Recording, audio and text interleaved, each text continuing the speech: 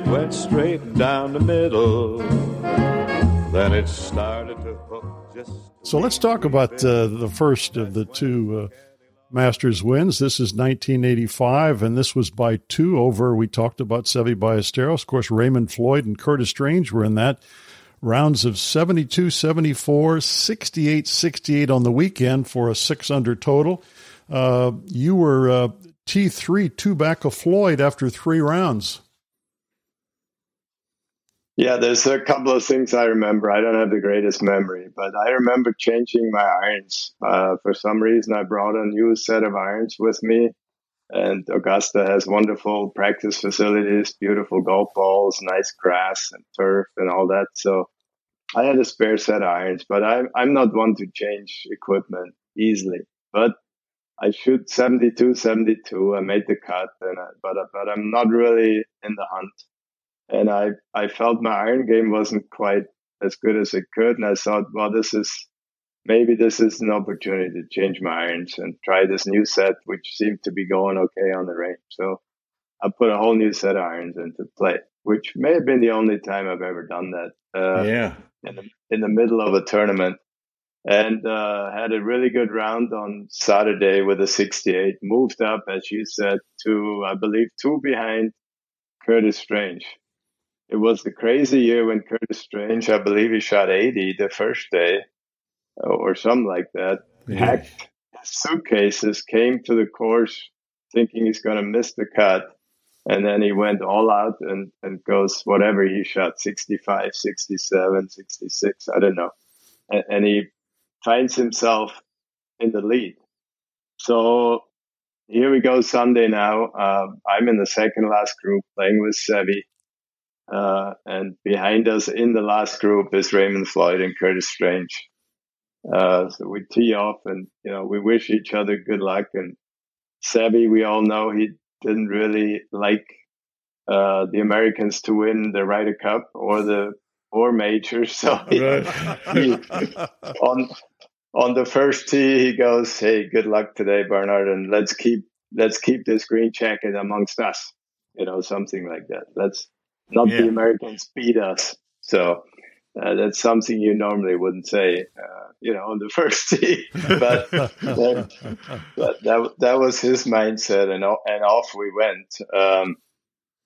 So I played the first 9 quite well on Sunday. I thought I did, and because I always thought the first 9 at Augusta in the old days were a little tougher than the back 9 for me. And so I think I went round in about even par or something. And I was trying not to look at leaderboards. And I'll tell you a quick story because I think we have time for this. So I ended up winning, as we know, and I go to Butler Cabin, right? And they take you right there and sit you in the chair for the green jacket presentation for the TV.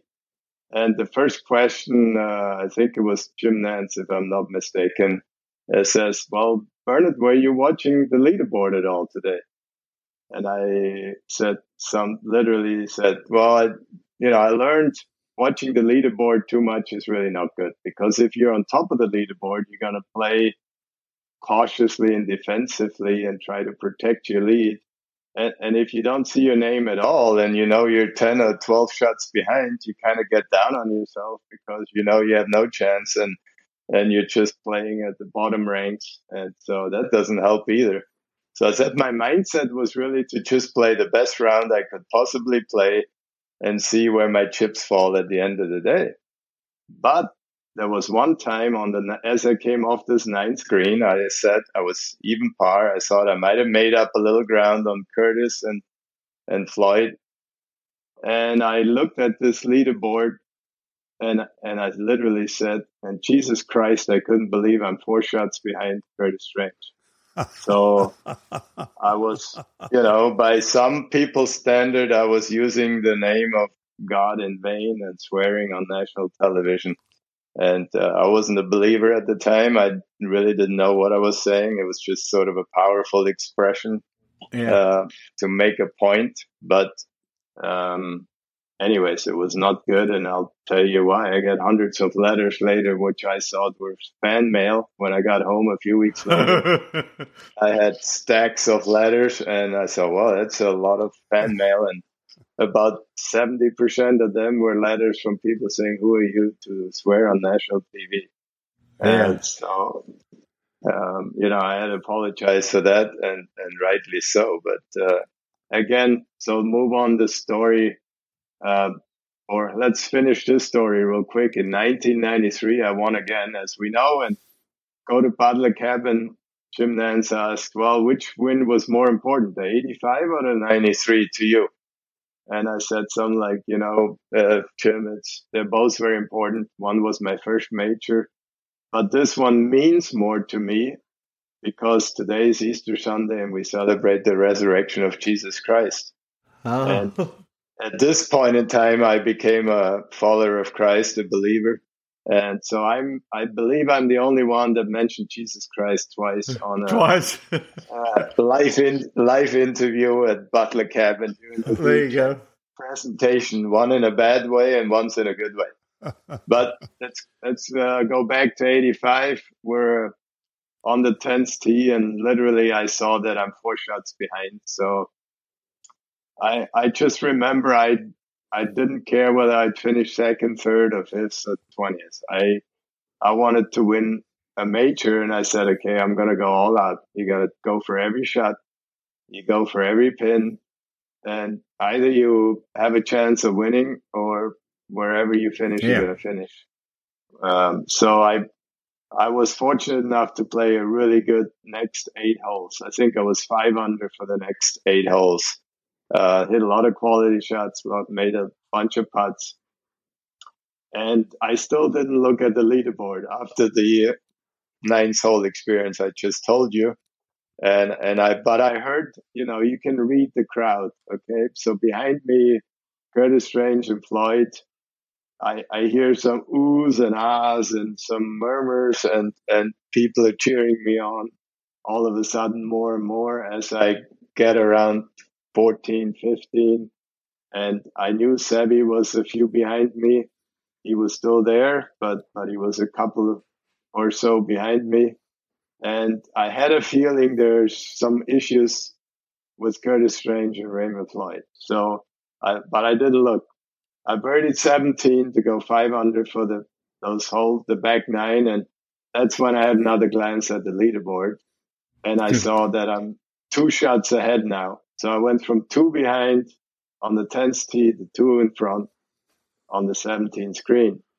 And so now we walk off the 17th green, and Sebi makes an effort to walk next to me as we go to the 18th tee box. And he puts his hand on my shoulder, taps me, and says, "This is all yours. Go get it." And I'm thinking, well, hold on. I still got a number 18 to play. All sorts of things can happen in golf. I've heard it. I've read it. It's happened to me. And he was only 2 or 3 behind me. So, if he makes a birdie and I make a bogey, a double bogey, he can still tie me. Yeah. But it was a beautiful gesture from Sebi, and always appreciated that.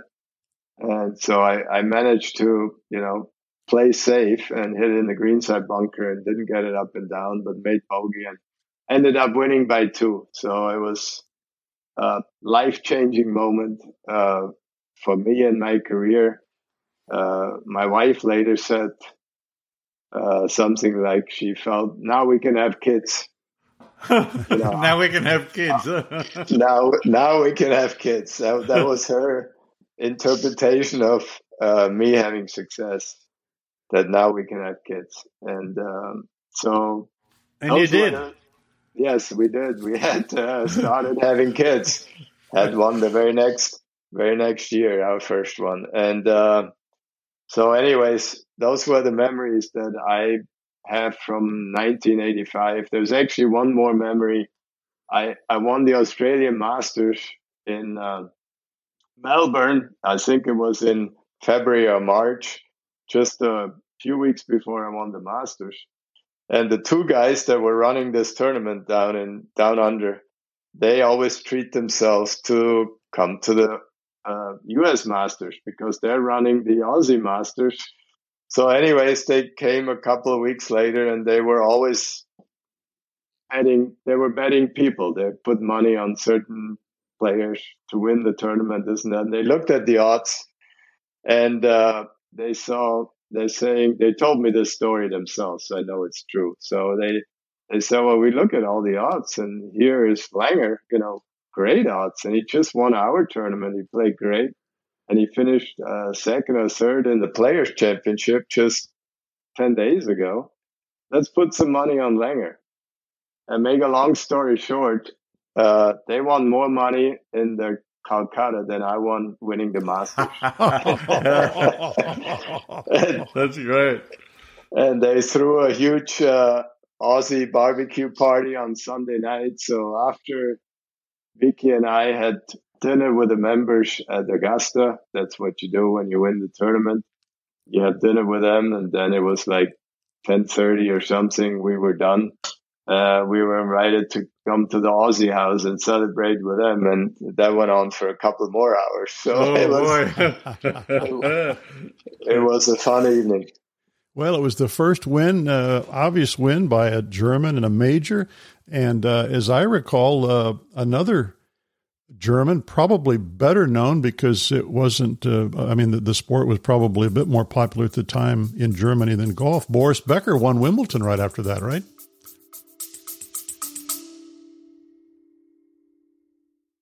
Hear that? That's the sound of a walk-off albatross, a 2 on a par 5 to win a 2-day golf tournament. That shot happened to me. 1 in 600 million odds. Since then, people call me Albie. Now, I've told this story so often, my friends can't take it. I'm pretty sure my wife, next time I tell her, she's going to leave me. So I decided to start a podcast to tell the entire world about it because it deserves it. It's the craziest shot you've never heard of. And guess what? There's tons more stories like this all around golf. And that's what our podcast is all about. Join me and my fellow degenerates, Panda and Shepard, as we dive into them. Insane bets, crazy what-if scenarios, and all the you had to be there type moments in golf. Find us wherever you get your podcast. Did I tell you about my albatross?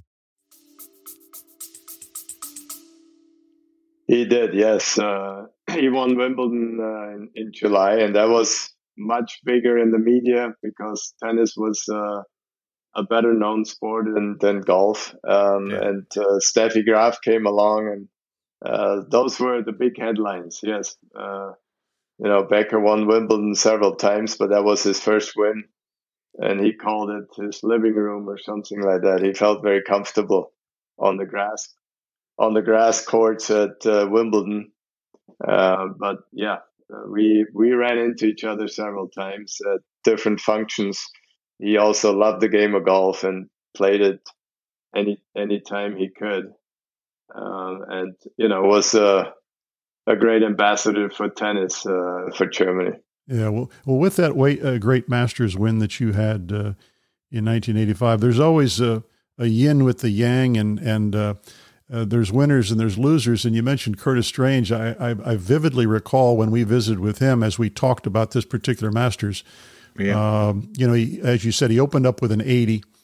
I think he opened up Sunday after making the cut miraculously close to the number. He opens up, I think he shot 4 under on the front, but as you said, you find yourself 4 behind going into the back 9. And then of course he had some struggles coming in. I think he bogeyed the 2 par 5s. He bogeyed 18. And I vividly recall him talking about coming home and getting home the next day, walking in the door, greeting his wife, and they just sort of sat on the floor and cried. He said it was by far the toughest defeat he ever faced as a professional. Yeah, I believe it too, because it is meaningful to us. And, you don't get a lot of chances. And I guess he never won the Masters. And he was in a very good position to do so. If he hadn't hit those 2 balls in the water, it would have been maybe his tournament. It would have been certainly a very close race coming down this stretch. And I'm sure he's had nightmares, maybe certainly, if not nightmares, he certainly played those last 9 holes over and over in his head. And, what did he do wrong here? Why did this happen? And why did I make this decision? And that's what we do. We, we learn from our mistakes, hopefully. And so it won't happen again in the future. And we replay some of the great moments, but we also replay some of the terrible moments.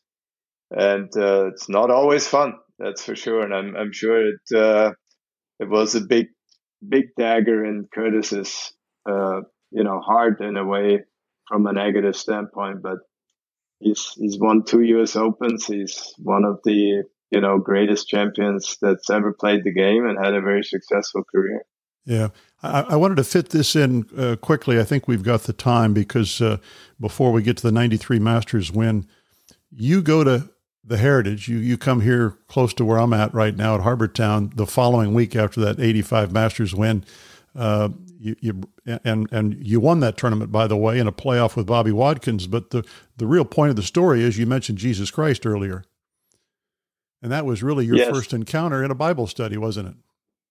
Yes, it was. So if we have the time to talk about this, as I mentioned, Jesus Christ in Butler Cabin in a bad way.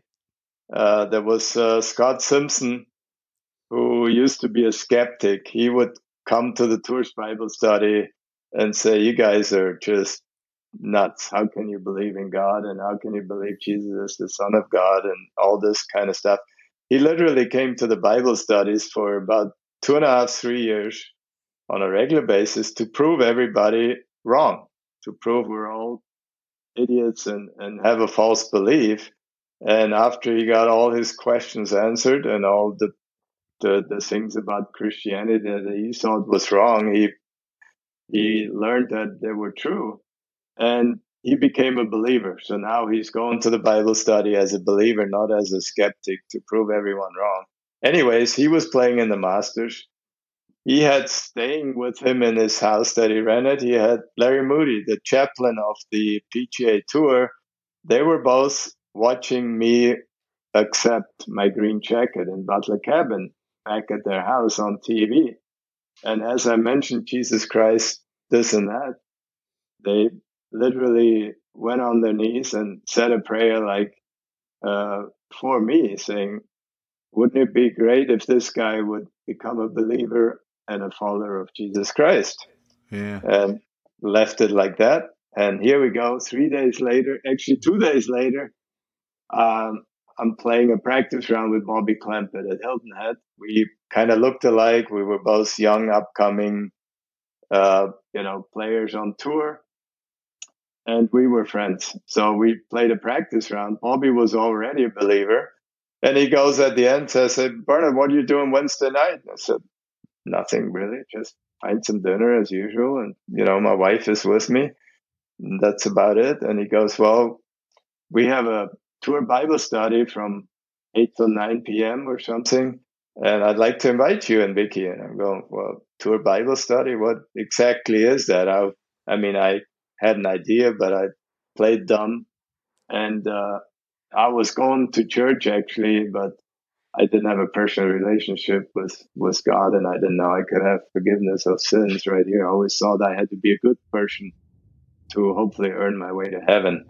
Anyways, I told him, "Well, thanks for the invitation.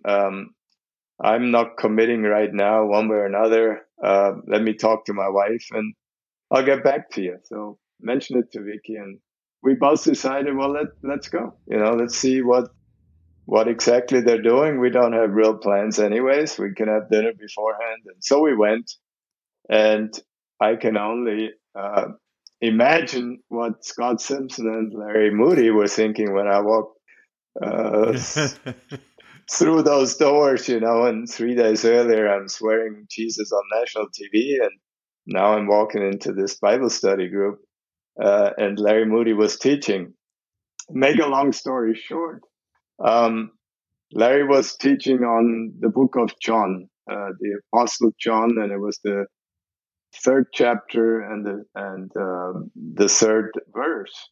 And there was a religious leader, a Jewish religious rabbi that came to Jesus at night. His name was Nicodemus. And Nicodemus was having a personal conversation with Jesus that night. And this is in the Bible, in John 3:3, Jesus told Nicodemus, you have to be born again to enter the kingdom of God. The kingdom of God is heaven. So, and then 2 verses later in John 3:5, Jesus told Nicodemus, who was a religious leader, you have to be born of water and the Spirit to enter the kingdom of God. And Nicodemus was an older man already. And he said something like, well, how can you be born again? I'm an old man. I can't be born again. And Larry Moody went on to explain that this was a spiritual birth. That's what it means. We all are born once out of the wombs of our mothers, or when we come into the world. But not all of us are born again in a spiritual sense.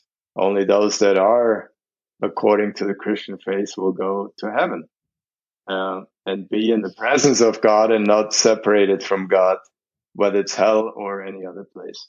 And he went on to what exactly that means. What does born again mean? And most people really don't understand it or don't know the true meaning. It has a lot of misconceptions. And I was sitting there in this room and I'm going, wow, I've never heard this in the church before, not the church where I went to. And I was all ears. And he was explaining that born again just means there's a point in your life, hopefully not before you die, where you come to realize that God created the world. He created us in his likeness and his image. He wants us to love him and serve him and use our gifts and talents to honor him. But he wants us to realize that we're born with a sin nature. We're born of Adam and Eve, who he created, and they took from the apple from the forbidden tree. They had all of paradise available to them, all of it. Only one tree they couldn't touch, the fruit from the tree in the center of the Garden of Eden, and they did. I guess the devil enticed them. The fruit looked good. She ate. She gave it to Adam. Anyways, sin entered the world. They realized they were naked all of a sudden, which they never had a problem with till that moment. Sin entered the world, and we were all descendants from them, so we all have a sin nature. And some people say, you look at children, they're so pure and natural and wonderful. But hey, I have 4 kids, and I have now 3 grandkids. They have a sinful nature. You tell them not to do this, they're going to do it. There's a way about it, all of us. Absolutely. I think we all know we are not perfect, okay? And heaven is a place of perfect. God is perfect. He can't allow imperfection in heaven. So to come back to what born again means, I realized weeks and weeks later that this was missing. Actually, the one thing I didn't tell you guys was when I won my first Masters, and that evening I had an emptiness in me, inside of me, that I couldn't explain. I should have been overwhelmed and joyful. Joyous. I mean, I was, as you said, the number 1 player in the world around that time, or certainly one of the best. I just won my first majors. I just got married a year ago to a beautiful young wife. I had it all going. I had money, cars, houses, fame. I was a member of the PGA Tour, the European Tour, on and on. I was healthy. Had everything a 26 or 7-year-old could dream of. But there was something inside of me, and I couldn't put the finger on it. Anyways, I'm telling you this because weeks later, I gave my life to Christ. I said a prayer, and I said, God, I recognize that you exist. You had a problem with sin nature. I'm a sinner. The only way for me to have forgiveness is accept Jesus as the perfect sacrifice, dying on the cross, dying for my sins. He was resurrected 3 days later. I believe that too. There were 500 eyewitnesses who saw it, and said that prayer. And I'm now a born again Christian, or a follower of Christ. From that very end of the prayer, I said the emptiness I had felt for years was gone like this. And it hasn't returned. And this was in 1985. That's a wonderful story. Anyways, yeah, that was an interesting moment in my life, maybe the most important decision I ever made in my life. It wasn't who I was going to marry. That was maybe the second most important, but it was following, being a follower of Christ and having that faith in my life, which impacts everything that I do. Bernhard, thank you very much for sharing that.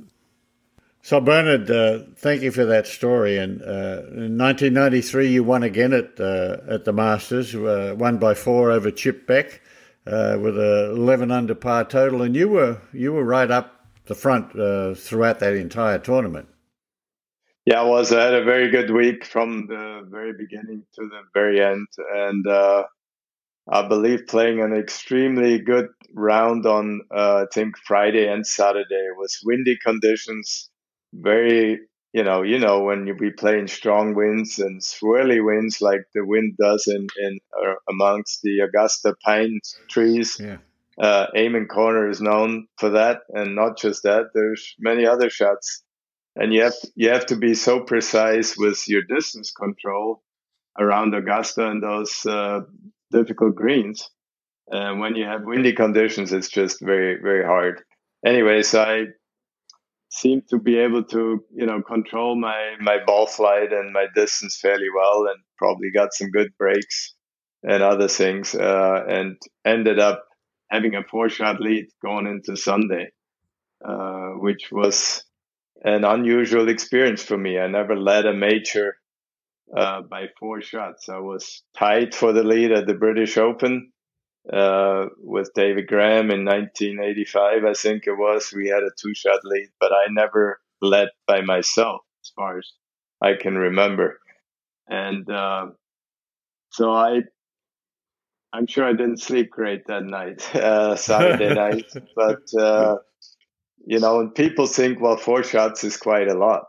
Well, I've seen different leads go. We all remember what happened to Greg Norman when Nick Faldo was like 6 or 7 behind, and he beat him by quite a number. So anyways, I was able to play a very consistent, solid round on Sunday. And Chip Beck, by the way, is a wonderful playing partner. I always had the highest regards and respect for Chip Beck. He was one of the most positive, maybe the most positive human being you can ever be around. And there'll be thousands of others who would echo that, because he would always see the good in everything. And he was just fun. I was truly blessed by being paired with him on Saturday and Sunday, that tournament. He was just so much fun being with. And I'm sure he had a positive impact on just me being around him. But it got tight. I played the front 9 fairly solid, but some guys closed the gap. They came, I believe, within 1 of me. Dan Forsman was one of them. Chip Beck was hanging around, and there were 1 or 2 others. And I remember playing the 11th hole. I hit my second shot on the green, and those of you who've watched the Masters or played, the 12th tee is literally 25 yards to the right of the 11th green, and you can watch the par 3, the 12th hole. You can watch all of it. You see the tee shots where they go. And I stopped walking because I think Dan Forsman was teeing off, so I didn't want him to either see me or hear me, so I stopped and watched. And I see his first tee shot go in the water. And then he dropped a minute later something and hit it. His second shot, the third shot now, into the water again, I think. And I believe he might have been the closest to me at the time. And later, I heard an interview, him saying, I came to Amen Corner, and then instead of saying amen, I had to say, oh, hell, or something like that. But I knew from watching him that he shot himself out of the tournament. He made a large number, whether it was a 6 or a 7. And so my closest competitor now, I believe, was Chip Beck, who I was playing with and I could keep an eye on. And I think I had about a 2-shot lead playing 13, the par 5. We both hit good tee shots, Chip and I. He was a couple of yards further away, and he went in there with a 4-wood, I think, or 5-wood, I don't recall, and hit a phenomenal shot to about 20 feet. So now he put the pressure square on me. You know, if I was thinking of laying up, I would definitely most likely lose a shot, maybe 2 if he makes the eagle putt. But I wasn't thinking of laying up. I pulled out a 3-iron, and I had this hanging downhill side hill lie with a 3-iron, having to carry Race Creek to a front right pin. So it's a lot easier shot when the pin is back because you have some green to work with. But this time, and I sometimes, people say, what was your greatest shot you ever hit? And I'm going, wow, just, it's hard to say one. I've hit a lot of great shots, from putts to chip-ins to old bunker shots to whatever. But under the circumstances, I would say that 3-iron was one of my best shots ever. I hit the 3-iron so crisp, and it started directly on line with the flag with a gentle draw, and it landed on the green, stopped pretty quickly, and I was about 6 feet inside of Chip Beck, or 8 feet, I don't recall, maybe 10 feet. And I was on his line, so I saw him putt. His putt didn't break as much, I think, as he saw it, or maybe more, I can't recall. But I had a really good idea what this putt's going to do, and the speed and the break. And he misses his, and I make mine. So I'm now increasing my lead by 1, where initially a few minutes earlier looked like I might have lost the shot. I now increased it with an eagle, and now I got a 3-shot lead, and then I birdied another one, and 15 was another crucial hole, the par 5. Chip Beck hit a beautiful tee shot. I missed mine slightly. I was in the fairway, but I was too far away. It was into the wind. So I was forced to lay up. I couldn't go for it. I laid up, and now was Chip had a shot. I think it was like 240 yards or something, and it's placed maybe 10 down or something like that. But he had swirling winds into him, and it took him longest decision I've ever seen on a golf course. And Chip is not a slow player, but you could tell he was fighting within himself. Should he go with it for it? Should he lay up? Should he talked to his caddy. He pulled out one club, put it back in, pulled out another, put it back in. And it took a long time till he finally decided to lay up. So he laid up. He got criticized, by the way, big time by the media. He's saying, how can you lay up? But, Bruce, that we have to make decisions. Absolutely. Some are good and some are not so good. And we're professionals. We still make mistakes. But Chip later said he felt like he played to his strengths. He had a distance where he had to absolutely crush a 3-wood. And if a gust of wind comes up, he's in the water, then he has definitely lost the tournament and it's over. He felt his wedge game was really, really good. And he's a good putter. He felt laying up, he could make a 4, maybe 8 out of 10 times or something like that. Well, he laid up. He then did not hit a good wedge. He went over the green a little bit. I hit a great wedge to about 6 or 8 feet. He made par, I think. I made birdie. So I now have a 4-shot lead. And at that point, it was really the tournament, unless I hit it in the water on 16 or make any other mistakes, which I didn't. And so it enabled me to come to the 18th tee, I think, and I had a 4-shot lead, if I'm not mistaken. And I could really this time enjoy the walk up towards the green, got a standing ovation from all the patrons, and really soak it in what it means, to be winning the Masters and getting another green jacket and be a part of this prestigious club for the rest of my life. Wonderful. And all of that, which, first time around I had a 2-shot lead, I still had to really focus on all of that. Well, it was a wonderful win for you. And the second one feel much different, Bernhard? I mean, obviously you were able to enjoy it because of that cushion coming up 18, but in the aftermath, did it feel different? Like I told you before, I was a believer now, so I was really almost overwhelmed to have been blessed with another Masters victory, and especially on Easter Sunday.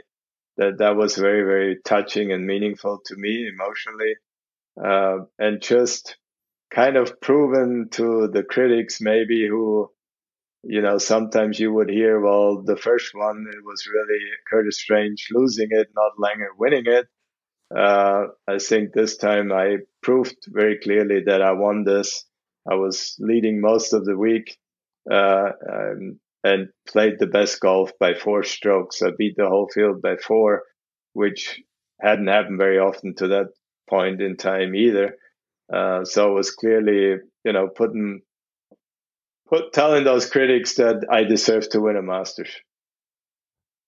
Bruce Devlin, 2-time Masters champion, but what a record. And what a record, what a series of great stories today too. And Bernhard, we're going to get a chance to chat with you again when you have enough time to be with us. And first of all, say thank you so much for joining us today. It's been our pleasure having you. Privilege, Bruce and Mike. Thank you very much. I had fun doing this, and we'll do it again in the near future. Thank you for listening to another episode of For the Good of the Game. And please, wherever you listen to your podcast on Apple and Spotify, if you like what you hear, please subscribe, spread the word, and tell your friends. Until we tee it up again, for the good of the game, so long, everybody. Whack down the fairway, it went smack down the fairway. Then it started to slice just a smidge off line. It headed for 2, but it bounced off 9. My caddy says, long as you're still in the state, you're okay. Yes, it went straight down the middle, quite a way.